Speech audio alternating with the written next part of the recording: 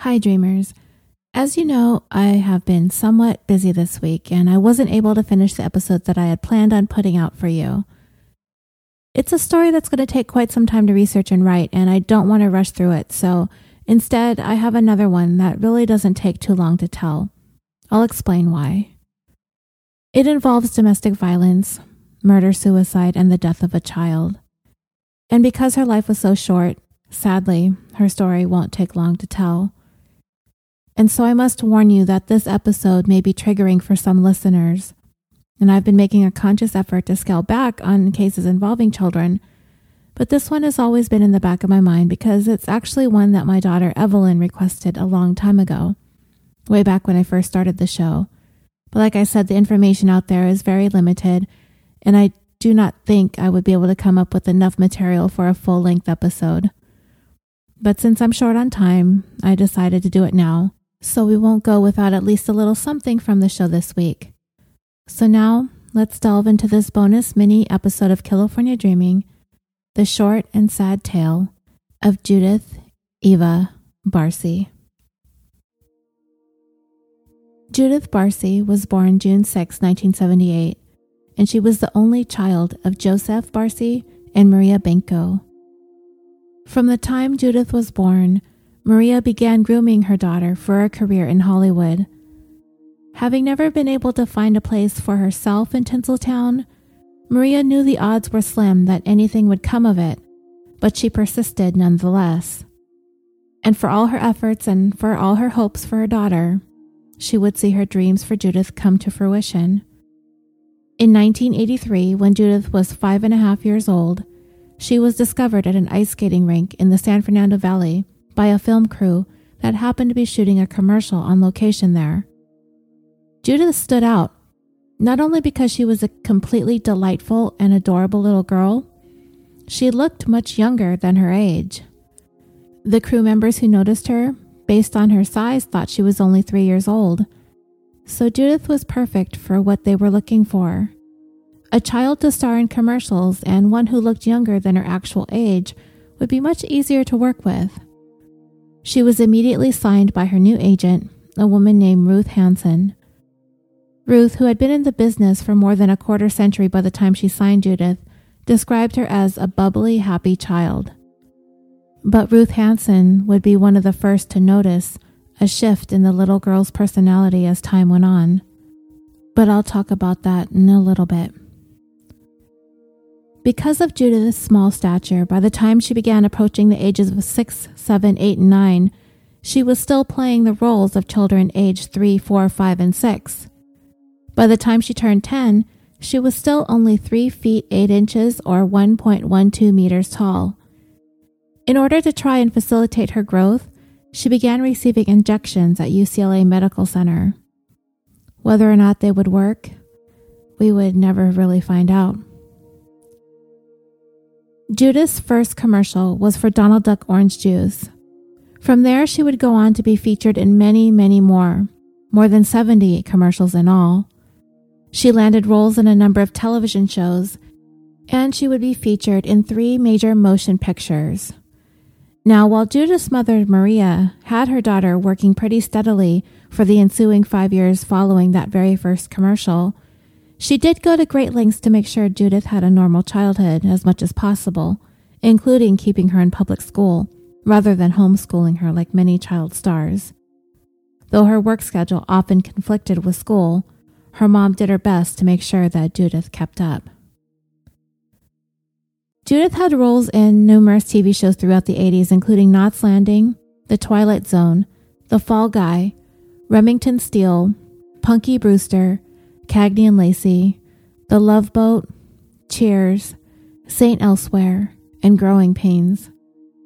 She was also a featured voice actor in 2 animated films, The Land Before Time and All Dogs Go to Heaven. Yeah, so by the time Judith hit double digits, she was basically a Hollywood veteran.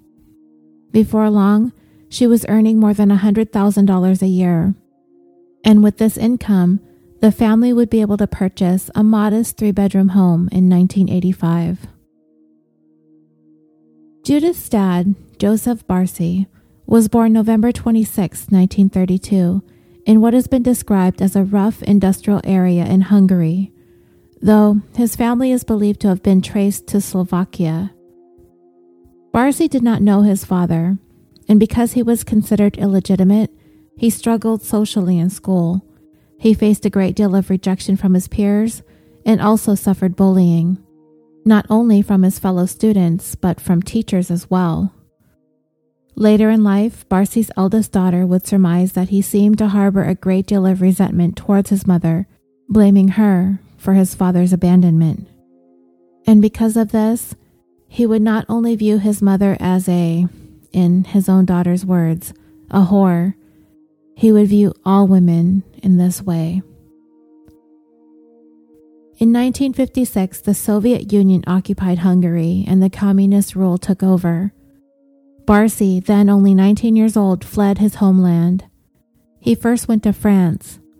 He met and married another Hungarian refugee named Clara, and they would go on to have 2 children, a son, Barna, and a daughter, Agi. It was during this time, according to his daughter, who wrote a memoir about her father, that he began abusing alcohol and abusing their mother. In 1964, Barsi, along with his wife and 2 children, moved to New York. Before long, he began abusing their son, and this would be the turning point for Clara, as she would no longer stand for the abuse now that he began abusing their child. She ended up taking the kids almost as far across the continental United States that you possibly could, ending up all the way in Arizona in 1969. Barsi would follow, and he tried to keep his family together, but the cycle of abuse would continue.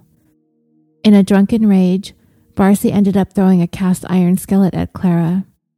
Whether or not he actually connected, I'm not exactly sure, but that was it. She filed for divorce, and not too long afterwards, Barsi would relocate once again, this time to California. Not long after arriving in California, Barsi found work as a plumbing contractor, and not long after that, he would meet a waitress at a restaurant that was popular with Hungarian immigrants. Her name was Maria. She was about 8 years younger than he was. She came to know him as Arizona Joe, and she was impressed by him because he paid for his drinks at the bar with $100 bills. And like Barsi, she had fled Soviet-occupied Hungary around the same time that he did. But she also fled a very physically and psychologically abusive father. The couple got married, and in short order, they would have their one and only child in 1978, Judith Eva. Troubles began early on in the marriage, and it's been reported that Barsi did not allow Maria to work anymore, and this is believed to have been one of the many ploys that he would utilize in order to control her. And for his part, Barsi was frequently out of work. He drank way too much, which contributed to his inability to find and maintain a steady job, and the bills began piling up. This would eventually force the family to apply for and rely on government assistance. As I said earlier, Maria had long aspired on her own to become an actress, but she was never really able to find her way, as she was weighed down by a difficult childhood, an abusive husband, and had no way to really get her foot in the door in the business. Though her dreams never came to fruition, when she had Judith, she had held on to those hopes, wanting to make them into a reality through her daughter. She began grooming Judith to become an actress by way of teaching her how to carry herself. They worked on her posture, her poise, her personality, to be particularly polite and charming. After Judith was discovered at that skate rink and signed with her agent, Judith became a staple in television commercials that played in households across the United States. I mean, she was doing commercials for Mattel, Barbie, fruit snacks, all kinds of cereals, cat food, McDonald's, KFC, Campbell's soup, Lay's potato chips, Jif peanut butter, and that's just to name a few. And soon, Judith's income far exceeded that of her own father, and he hated it. As I told you, Judith was discovered at the age of 5, and as her little star began rising and shining brightly, it apparently cast a dark shadow over her father's own sense of self-worth. It's really heartbreaking to see all of these commercials with Judith's bubbly little personality, her smiling face, and the adorable way that she delivers every line, knowing how painful and destructive her home life was when nobody was watching. The feelings of resentment from Barcy began to settle in, and slowly it festered into anger. The more her career blossomed, the worse it became.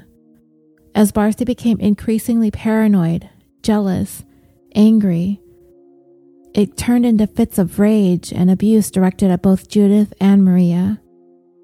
He began making verbal threats that he was going to kill them and himself. And his alcohol consumption also escalated, eventually leading to 3 DUI arrests.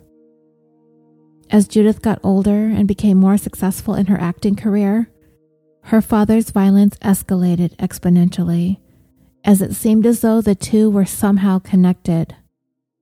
As Judith's roles became more prominent, as she began making her way into feature films, her father grew more and more unstable and volatile. At some point in December of 1986, Maria filed a police report against her husband, citing his ongoing death threats and physical violence and abuse. But while officers spoke to Maria, they pointed out that it did not appear that she had any obvious physical signs that she was being abused. Feeling as though she wasn't being believed, Maria opted to not press charges at the time. Following Maria's attempt to report the abuse to police, it seemed as though Barcy quit drinking, though his threats and abuse continued. He frequently told both of them that he would slit their throats and burn down the house. There had been a time when a relative of Maria's back in Hungary had passed away, and a telegram was sent to her informing her of the death and the impending funeral services. Barcy took this telegram and never let Maria know of it or the information that it contained, as he did not want her leaving the United States, nor did he want her to take Judith with her. Maria would reach a point that she did want to take her daughter and leave, but if she were to do so, that would mean she would have to go into hiding, and that in turn would mean Judith would be unable to continue to pursue her career in acting. Maria didn't work, and without Judith's substantial income, going into hiding would have been impossible. And the house that they were able to purchase, that was all possible because of Judith's income, and Maria didn't want to leave it behind. As a matter of fact, she refused. She felt as though she and Judith had worked too hard to simply walk away, and if anybody was leaving, it was going to be Judith's dad, not them. But we all know the chances of that guy leaving the house were slim to none. So Maria was finding herself and Judith in this dilemma, with seemingly no real plausible options, at least none that Mom is willing to entertain. One solution Maria tried was to allow the family home to fall into a state of disrepair and squalor, but because Barcy was so particular about the house being kept neat and clean, she hoped that he would get fed up with the house and just leave. That, of course, didn't work either. All he did was start to complain to other people about what a terrible housekeeper his wife was. Judith herself had confided in a friend once that her dad had taken some pots and pans in the kitchen and threw them at her, which caused her some facial bruising and caused her nose to bleed. Judith began putting on weight, and she began to display some troubling behaviors. As a result of the stress of the abuse, the fear, and the anxiety, Judith began pulling out her own eyelashes, as well as the whiskers on her cat. Things finally came to a head while during an audition for the animated feature All Dogs Go to Heaven, Judith had a complete emotional breakdown. It was then her mother decided to take her to a child psychologist, at which point, after only one meeting, The doctor pointed to her symptoms as being indicative of having suffered ongoing and severe emotional and physical abuse. These findings were then immediately reported to Child Protective Services. By the way, Judith did win the voice actor role in All Dogs Go to Heaven, but she would never see the completed film. It would be her final role. 1 month after the report was made, representatives working on the case over at Child Protective Services dropped their investigation into the abuse allegations in the Barcy home based on Maria's assurances that she had begun the process of hiring an attorney and filing for divorce. She also indicated that she and Judith were moving out of their house in the San Fernando Valley and into an apartment that she had secured in Panorama City. But as it would turn out, Maria rolled back on her escape plans out of fear that she would lose her share of her interest in the family home, as well as their assets. By the time Judith was only 9 years old, she had become one of the most sought-after child actors in Hollywood. She was cast in the role of Thea Brody in the 1987 film Jaws: The Revenge.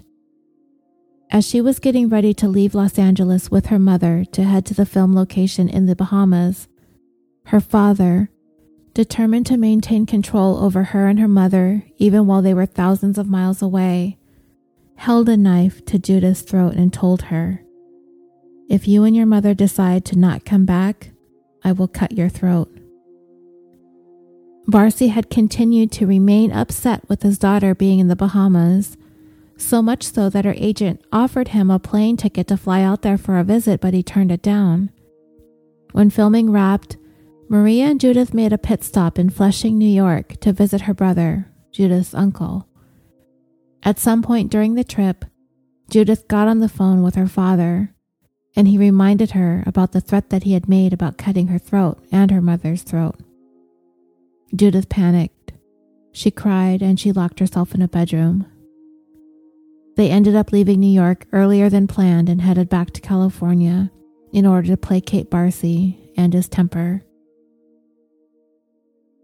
According to a co-worker and friend of Barcy's, in an interview with the Los Angeles Times, Barcy told him hundreds of times that he wanted to kill his wife. This co-worker, in an effort to calm Barcy down, asked him what would become of his little one, referring to Judith, if he were to kill Maria. His answer? "I gotta kill her too." When Judith returned from the Bahamas about 2 months after that ominous threat, Barcy's fury had escalated even more. He was a man consumed with anger and resentment towards his own child's success. Along with the slow disintegration of their marriage, he reached a point where he would finally make good on his threats. The last time anyone reported seeing Judith was sometime on the morning of July 25th, 1988.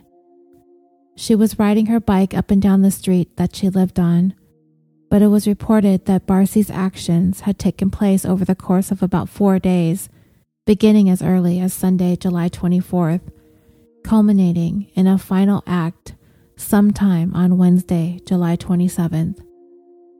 Joseph Barcy made good on his threats to end the lives of his wife and their only child. It is believed that on Monday, the 25th, Barcy shot Judith in the head as she lay in her canopy bed. Right next to her was a little pink TV that her dad had gifted to her. A neighbor had told the Los Angeles Times that he gave her the TV after he had exploded in a fit of rage, attacking Judith and pulling her hair. Maria was shot next, also in the head, in the hallway, apparently trying to flee. Over the course of the next 2 days, it is believed that Barcy lingered in the home with the bodies of his wife and daughter.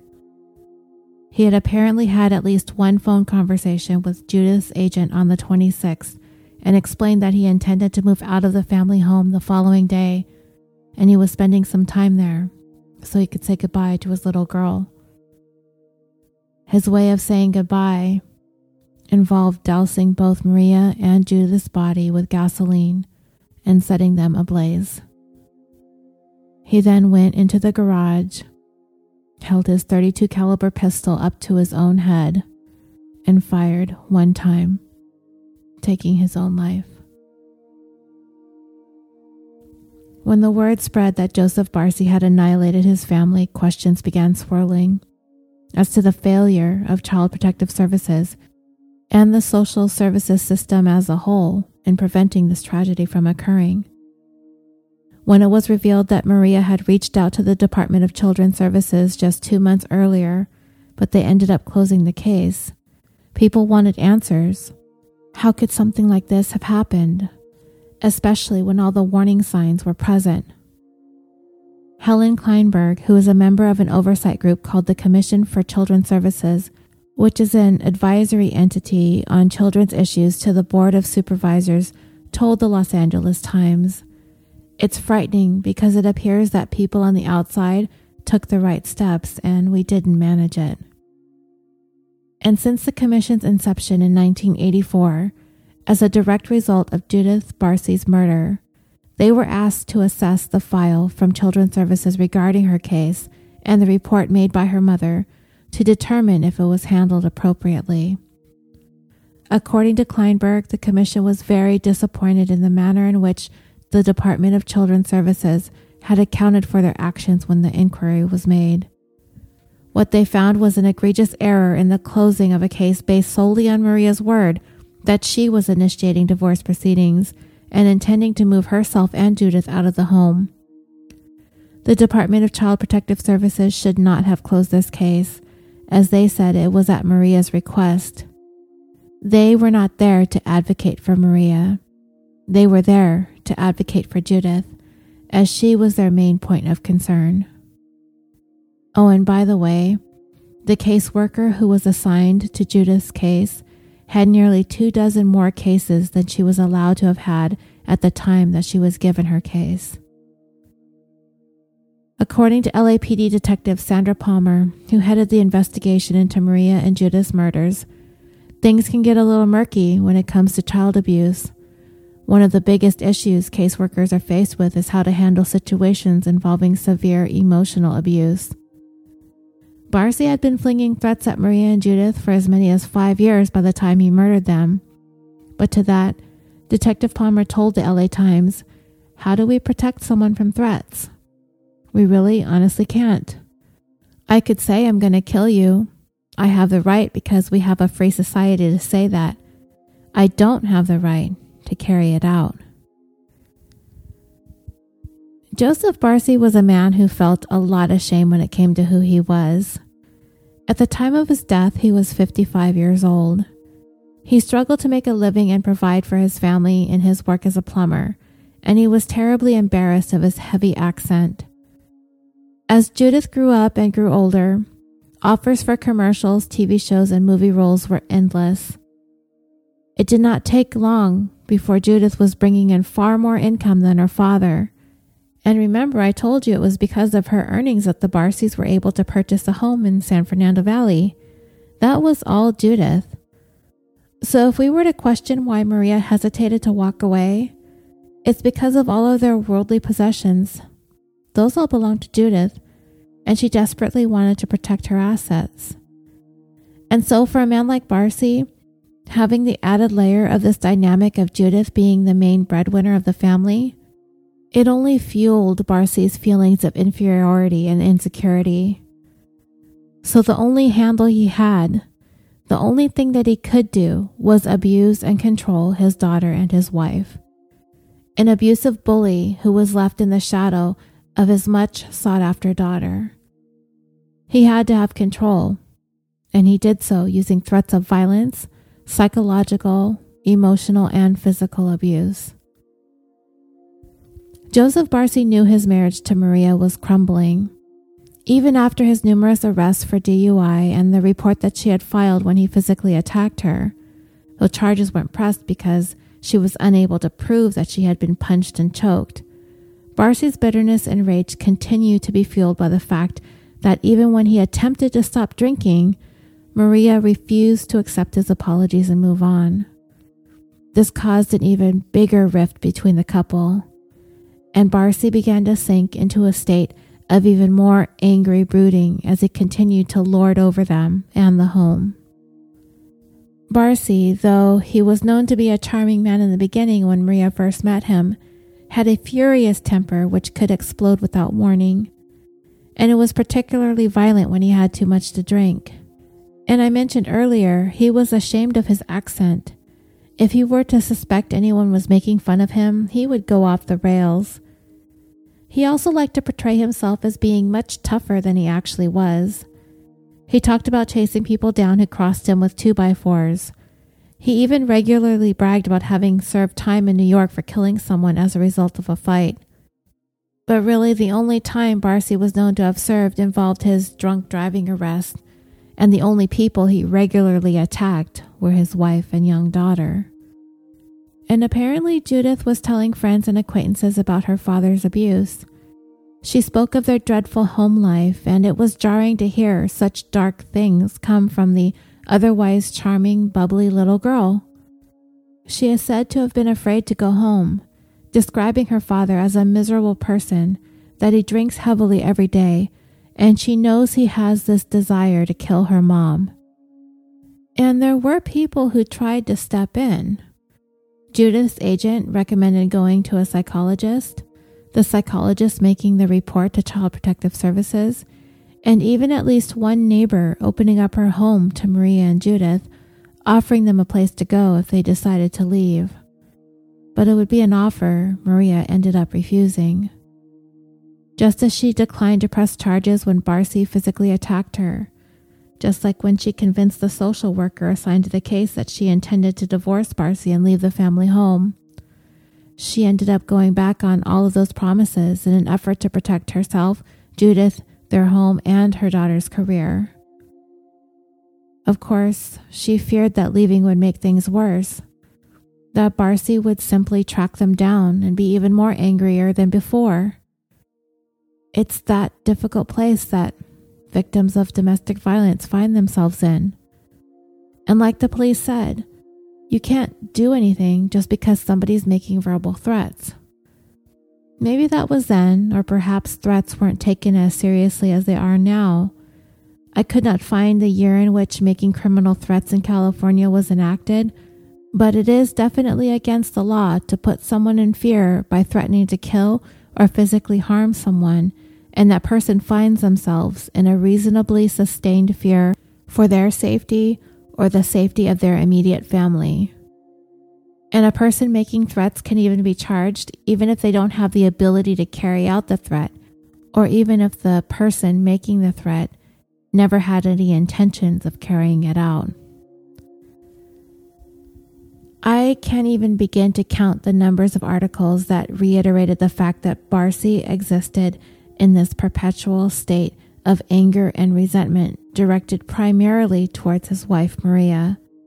And people who knew him were very well aware of the fact that he either wanted to kill his wife or he wanted to kill himself and his daughter in order to cause his wife pain and suffering, or he wanted to kill all three of them. Whatever the case, it was an incessant cycle of threats to do harm to one or both of them, along with burning down the house. One neighbor reported to the Los Angeles Times that there was this occasion when Maria had purchased Judith a kite, but in a rage, Barcy snatched it away from his child. She became really upset and told her dad that he was going to break it, and he looked at her and told her that she was a spoiled brat because she does not want to share her kite with him, and he proceeded to obliterate the kite into as many tiny pieces as he could. And as I'm writing and researching this sad story, I can't help but wonder what, if anything, Mom could have done differently. From all that I could see, she began to take actions, but then she would backtrack, or she wouldn't follow through. She rented that apartment in Panorama City, but she never actually moved in. Her and Judith kind of used it as sort of a refuge during the day, but at night they would always go home to Barcy.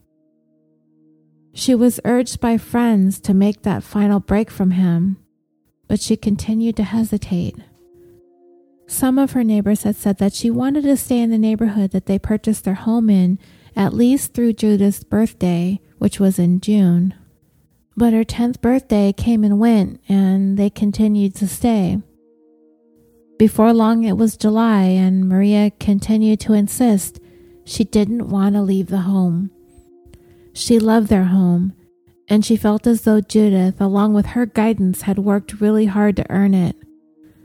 But let's not forget that there is always the very real fear of what Barcy could potentially do if she did leave. There are so many questions. Could she have done more? Would it have made a difference? What could have been done to stop Joseph Barcy? I don't have the answers, and I can't sit here some 30 years later and judge. I think I heard this in a podcast about Susan and Josh Powell. You know, she disappeared in 2009, and she always said that if Josh wanted to kill her, he'd kill her. I have this feeling that Maria thought the same thing. No matter what she did, whether she stayed or if she left, if Joseph Barcy wanted to kill her, he would. 1988's The Land Before Time and 1989's All Dogs Go to Heaven, which featured characters voiced by Judith Eva, were released posthumously. The latter featured a song dedicated to her memory entitled Love Survives. It reads, "Now I know you're safe here in my heart. You will always be with me. We'll never be apart. Never know how strong my love could be. You're the one I've waited for. Now you're home, I believe. Love survives beyond our lives. I feel those ties growing stronger. Love survives the tears we've cried. Yes, love survives it all. Love survives it all. Even when we want to run and hide, love comes in to pull us through from deep inside. Oh, the magic has made us who we are. Don't you see we've come so far? Take my hand, you made me understand. Love survives it all." Judith and Maria are buried together at Forest Lawn, Hollywood Hills. Joseph Barcy's final resting place is unknown. His son from his first marriage committed suicide in 1995 by jumping off a bridge in Scottsdale, Arizona. His daughter, Aji, was a talk show host and the author of several self-help books. She would succumb to breast cancer in 2008. And that brings this bonus episode of California Dreaming to a close. I want to thank you so much for your patience and understanding as my family and I transition into our new home. I'm doing everything I can to keep our little show going through this time, and I hope you all have a wonderful week. I will get episode 83 out to you as soon as possible. And until next time, sweet dreams.